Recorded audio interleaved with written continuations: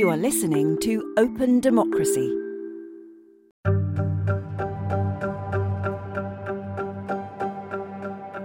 Every week, a journalist is killed just for doing their job.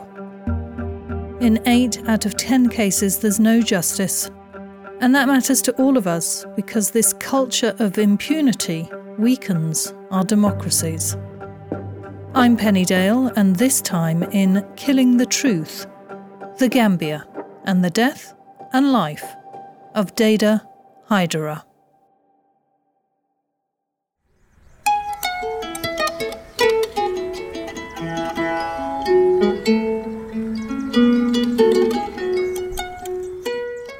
He was very kind, very caring, and also very courageous.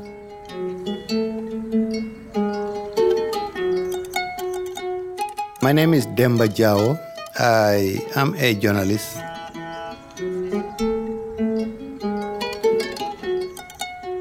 In 1979, I wrote an article. It was something critical of the police.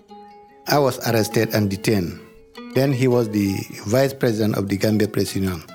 Very few people actually had the courage to come and visit me, but he was all the time coming to visit me. That is actually how I became so close to him.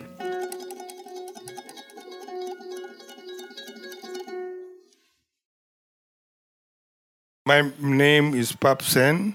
Deyda Hydara was my childhood friend. Deyda, he was a man very competent. He was a role model in the media, in the society. He was generous. Always he wanted to help the poorest. He wanted to always defend the voiceless. Pap and Deyda both worked for decades for international news agencies. Pap for Reuters and Deyda for AFP and Reporters Without Borders. In 1991, they decided it was time that the Gambia had its first independent newspaper. So together, they launched a tabloid. They called it The Point, in order to tell the readers whatever we say is clear, is direct to the point. It's direct to the point.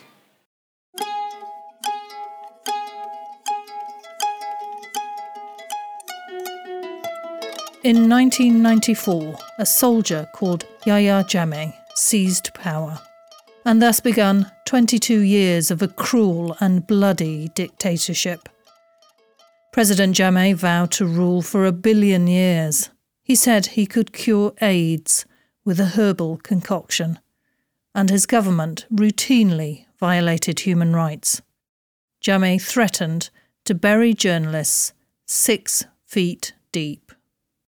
During Jammeh's time, it was very difficult to establish a newspaper. Why? He decided, Jammeh, for all owners to sign a bond at the Minister of Justice, $10,000, to deposit their title deeds. And also, you don't have peace of mind to walk. Every morning when we wake up, we pray God to survive, because any noise that we had that time, we are panic. There was self-censorship.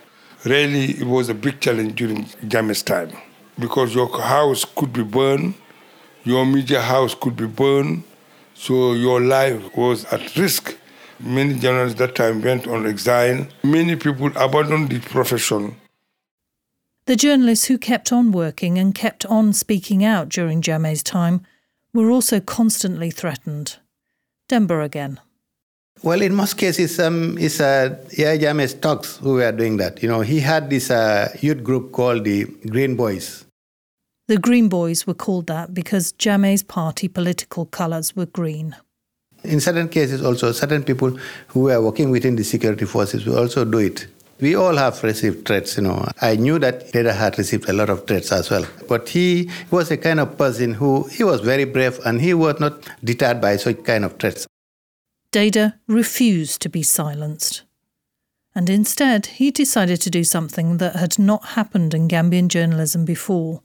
He spoke directly to Jammeh, each week in his column, "Good morning, Mr. President." Here's Pap. There were a lot of things happening, and maybe the president was not aware, or people of his entourage were afraid to tell him the burning issues. So Deyda took the courage, since he was the representative of the voiceless, to address issues which is very important to day-to-day life of Gambians. And true to the name of his newspaper, Deyda was very much to the point, says Demba. Deyda, he definitely didn't pull his punches in telling the president what he wanted to tell him. He would, of course, put some fun in the column as well, but it was a very serious column and making a lot of serious advice to the presidency. Knowing Yaya Jammeh, he was definitely not happy with it. He used to actually have people call him up from the State House telling him, Deyda, that's too hot today. You can't do that. That's Deyda's youngest son, recalling how his father, after whom he was named, responded to the phone calls he received from Jammeh's inner circle. He said, I didn't insult him. I just wrote the truth. Where's the area where I directly attacked him? So he had this savviness in the way he wrote things. He didn't do it for any political gain. He didn't do it for any sort of financial gain or any sort of publicity stunt. He was merely trying to make his government better, trying to take the Gambia forward rather than backwards. So very, very necessary, very, very important work. And my father knew the sort of risks and knew the sort of trajectory of their journalism and decided to stay on course and ultimately die for it.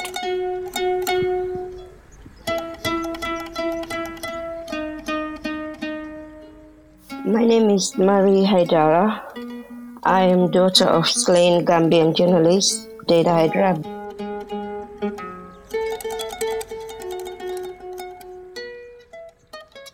As a family, we talked about a lot of stuff. He was open, and if he thought he was taking decisions that would concern us, he will have to consult us. Even his editorials, weekly ones, if he wrote something he thought was quite critical, he would, for instance, say, today's editorial this is the title, and I thought I'd say goodbye because you might not see me again. Anyone who's close to him know that he always says that he will be short and that the first bullet would have to go to his head. Otherwise, if he survives, he will write an editorial in his hospital bed. So those were the jokes he made.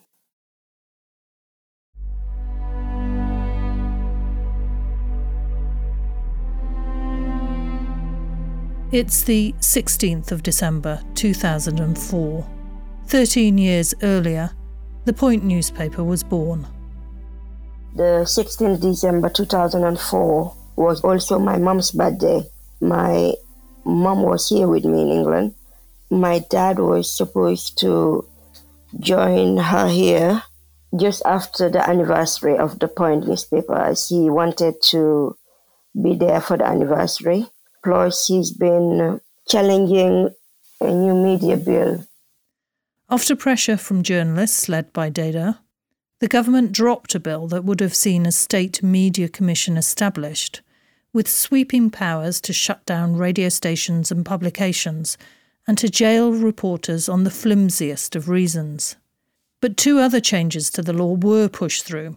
Journalists found guilty of sedition or libel would be sent to prison, and newspaper owners had to buy expensive operating licenses and put up their own homes as security. He's been in court all that week, and he's been on the phone with my mom about the court case that whole week. My mom had been telling him again, you have to stop now then, that you have lost the case in the courts. And he was saying no.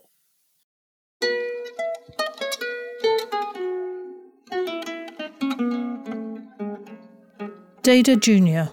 was in the Gambia on the 16th of December 2004. He was 13 years old. He had spent the evening with friends at the family home, but then I started getting this awful headache, so painful. I needed to lie down So I just sort of slumped in the living room.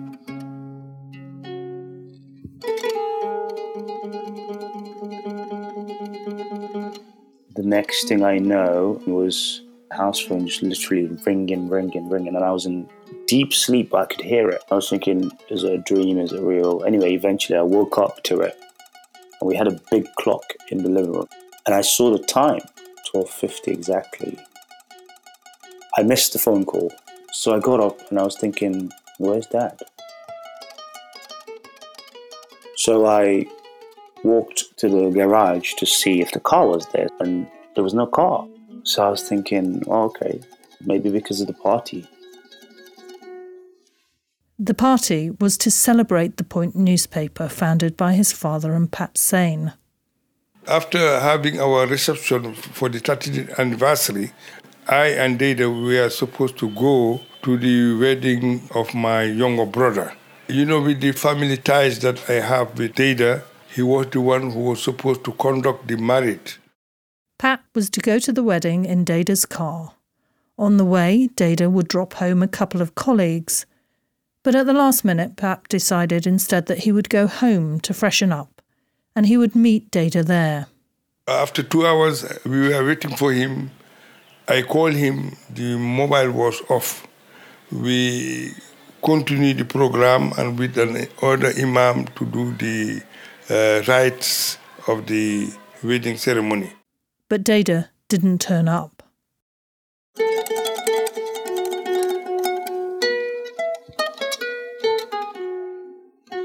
In the UK, Marie was on a night shift at the hospital where she worked as a nurse.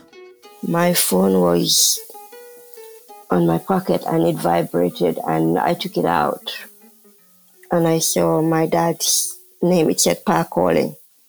So I picked up expecting his voice, but then it was a woman's voice, and I realized it was my auntie. So I knew something was wrong.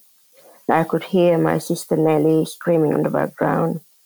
So I said, I know my dad's dead because it's 6 a.m. and so if you're in my house this early in the morning and with my dad's phone, then it means she's dead.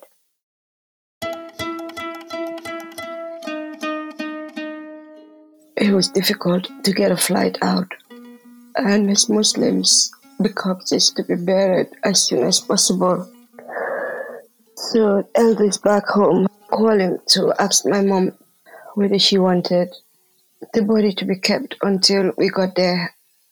But because we didn't know when we'll get the flight out, my mom agreed that they could bury him on the Friday. If we had seen him, probably, I know my pain would have been better.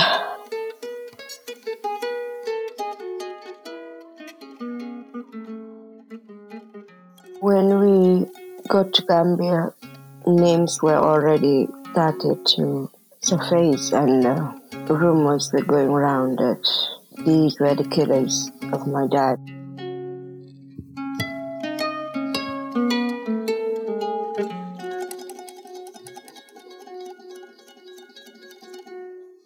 My name is Leonard Vincent. I'm a French journalist and writer. In 2004, I was the Africa director for Reporters Without Borders, the press freedom NGO based in Paris. And this is how I met Deyda, and I was sent to investigate his killing, first in December 2004 and in May 2005.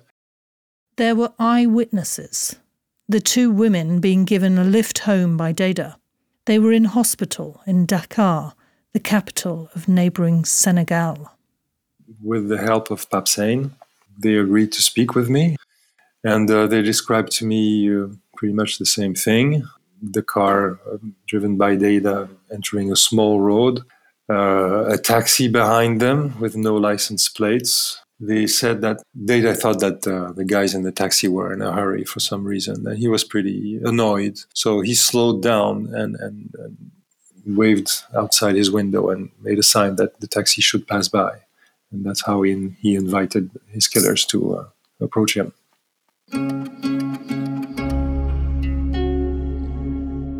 Passing by on the left, one man coming out of the window with a gun and shooting several bullets on Deyda. 3 of them hitting him, several others hitting the ladies in the legs behind, and their car going slowly into the ditch, while the taxi with the killers fled the scene.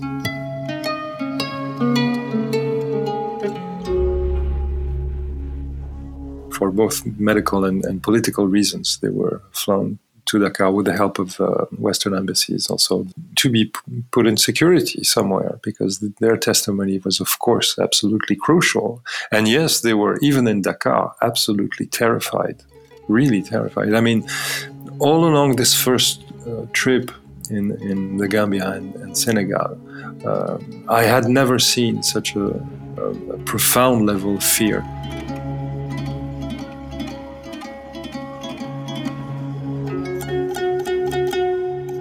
Everybody in Deyda's family, among Deyda's friends and colleagues, they were all absolutely panicked because they were absolutely sure, and there was no doubt in any of their mind, that it was Yahya Jammeh's killers, the junglers who had killed Deyda.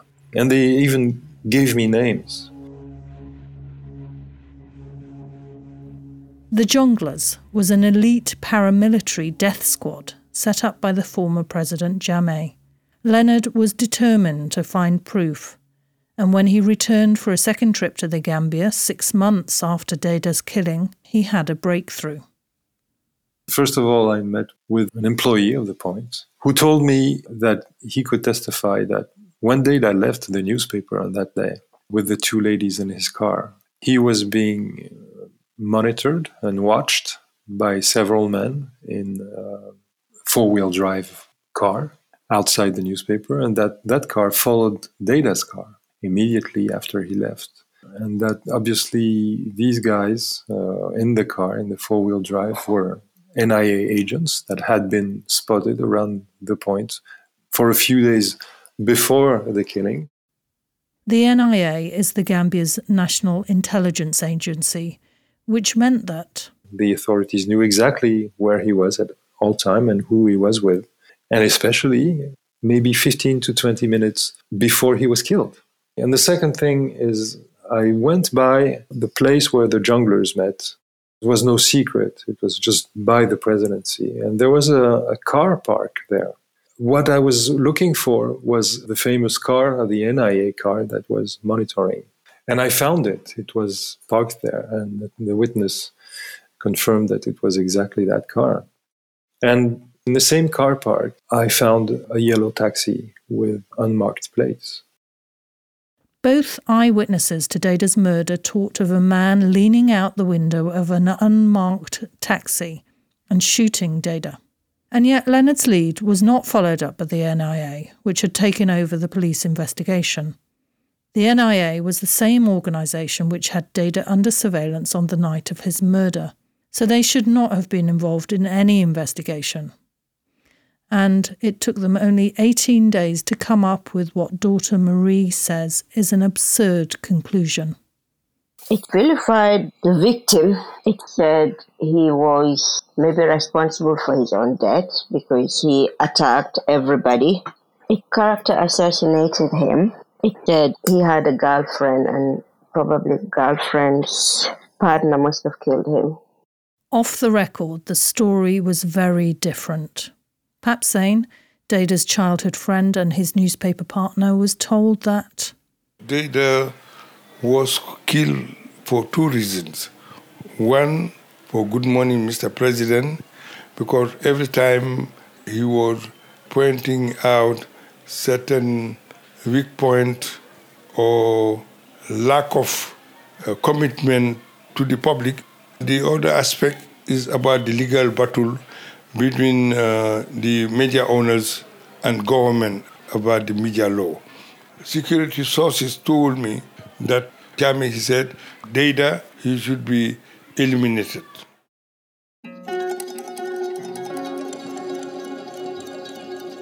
After his killing, the National Intelligence asked me to stop the column because they said they got instruction from President Jammeh not to continue the legacy of Deyda, which I did. Pap felt he had no choice. But he did defy Jammeh by putting the photo of his friend on the front page of every edition of The Point, with the question, who killed Deyda Hydara?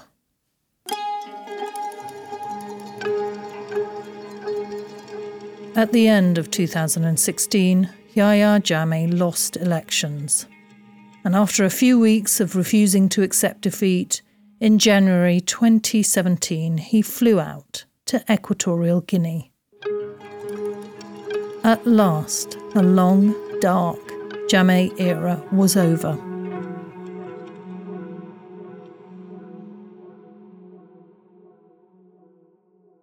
Except the same harsh media laws that Deyda had fought against remain in place. But what the Adama Barrow government did do was set up a Truth, Reconciliation and Reparations Commission to investigate the human rights abuses committed by Jammeh's government. In 2019, public hearings began. They were broadcast live, and day after day, chilling accounts of disappearances and extrajudicial killings shocked the people of the Gambia. In July 2019, a soldier, Malik Jatta, testified that he was part of the elite squad, the Jongleurs, which had killed Deyda Hydara. Let us get the full names. Yourself, Malik Jatta, Tumbul Tamba as commander, Aliu Jeng, Sanamanjang, correct? Yes, correct. This would be in 2004. Tell us about this mission. Tumbul, when we were driving, said, today we are going for the magic pen. The magic pen was a code name for Deyda. When he was just opposite to the vehicle, as he was trying to pass the vehicle, he shouted, "Gentlemen, the driver is the idiot." Idiot was how the Jongleurs referred to the people they were to assassinate. He was shouting, "Shoot, shoot, better shoot." When we shot, he never stopped. He drove through the streets. Tumbul was reporting directly to the president. Directly to the president? Directly to the president. He was responsible of giving the orders because I was at a point in time hearing him speak to my commander on phone. The following day was when Tumbul came to see us. He came with an envelope containing some dollars. And he said to us, "This is a token of appreciation from the big man." Big man implies the president. Did you know for certain he was referring to the president? Very well. The envelope contained $1,000. Finally, the question, who killed Deyda Hydara, was answered.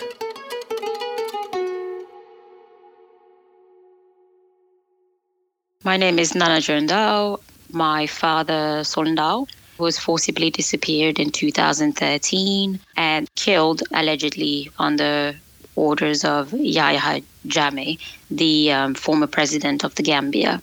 My experience trying to find answers, trying to piece together what might have happened, led me eventually to launch the organization African Network Against Extrajudicial Killings and Enforced Disappearances, because I just wanted people not to have their voices silenced, to live in fear, and not to go through what my family went through.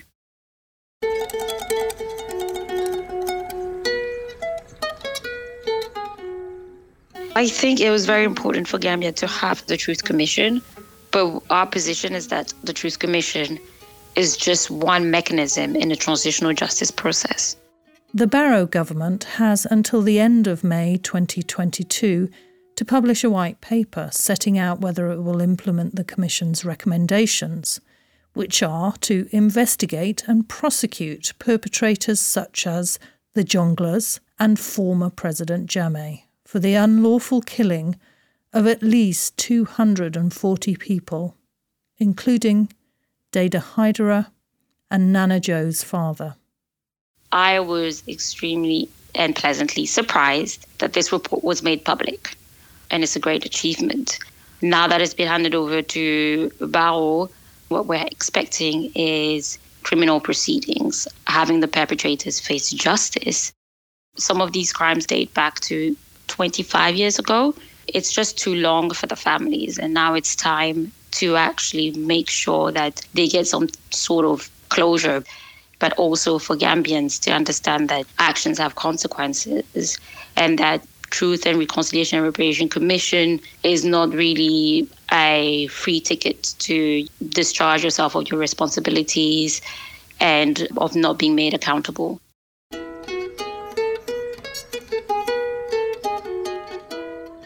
There's been truth, or at least some truth, but will there be justice? Some of the jongleurs have died. Others are still, mostly, at large. Some of the jongleurs had gone into exile with Yahya Jammeh to Equatorial Guinea in 2017. And so there's this video in social media showing them actually celebrating Adama Barrow winning the elections in December. So that made us obviously very nervous. And they came back voluntarily to the Gambia. And we're very also concerned that the Truth Commission has handed recommendations.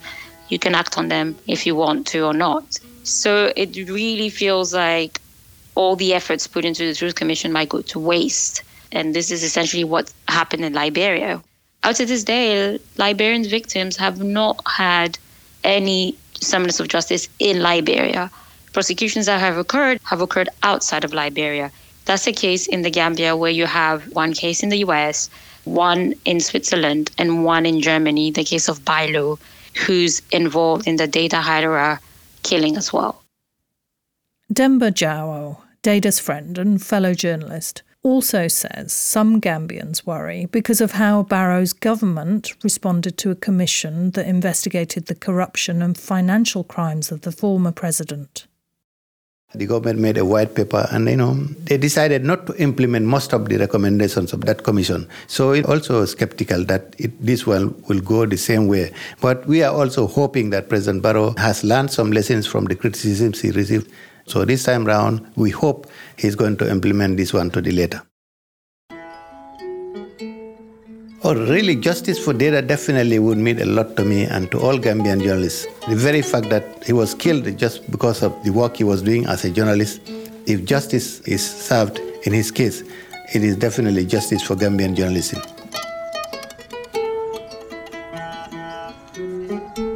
As sad as it is and as depressing that it can be, there's a lot of hope and a lot of powerful messages within his work, within his life. Just wish that he spent a bit more time blessing us with some of those powerful writings.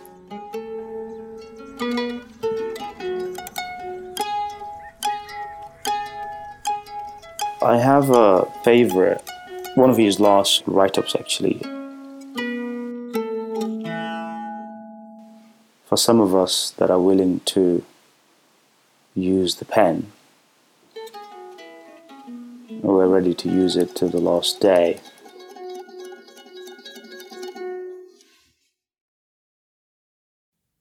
Thank you to all who spoke to me for this Killing the Truth, the case of Deyda Hydara. And to you for listening.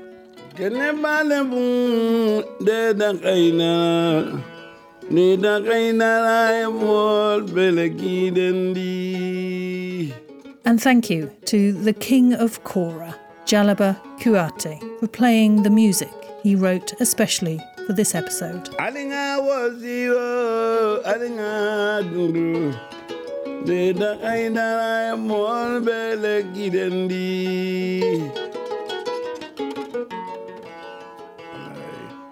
This is an Open Democracy production in partnership with A Safer World for the Truth. The sound design is by Lee Sperry, research by Anita Murithi, written and produced by me, Penny Dale. Deyda Hydara, Deyda Hydara, more belegidandi.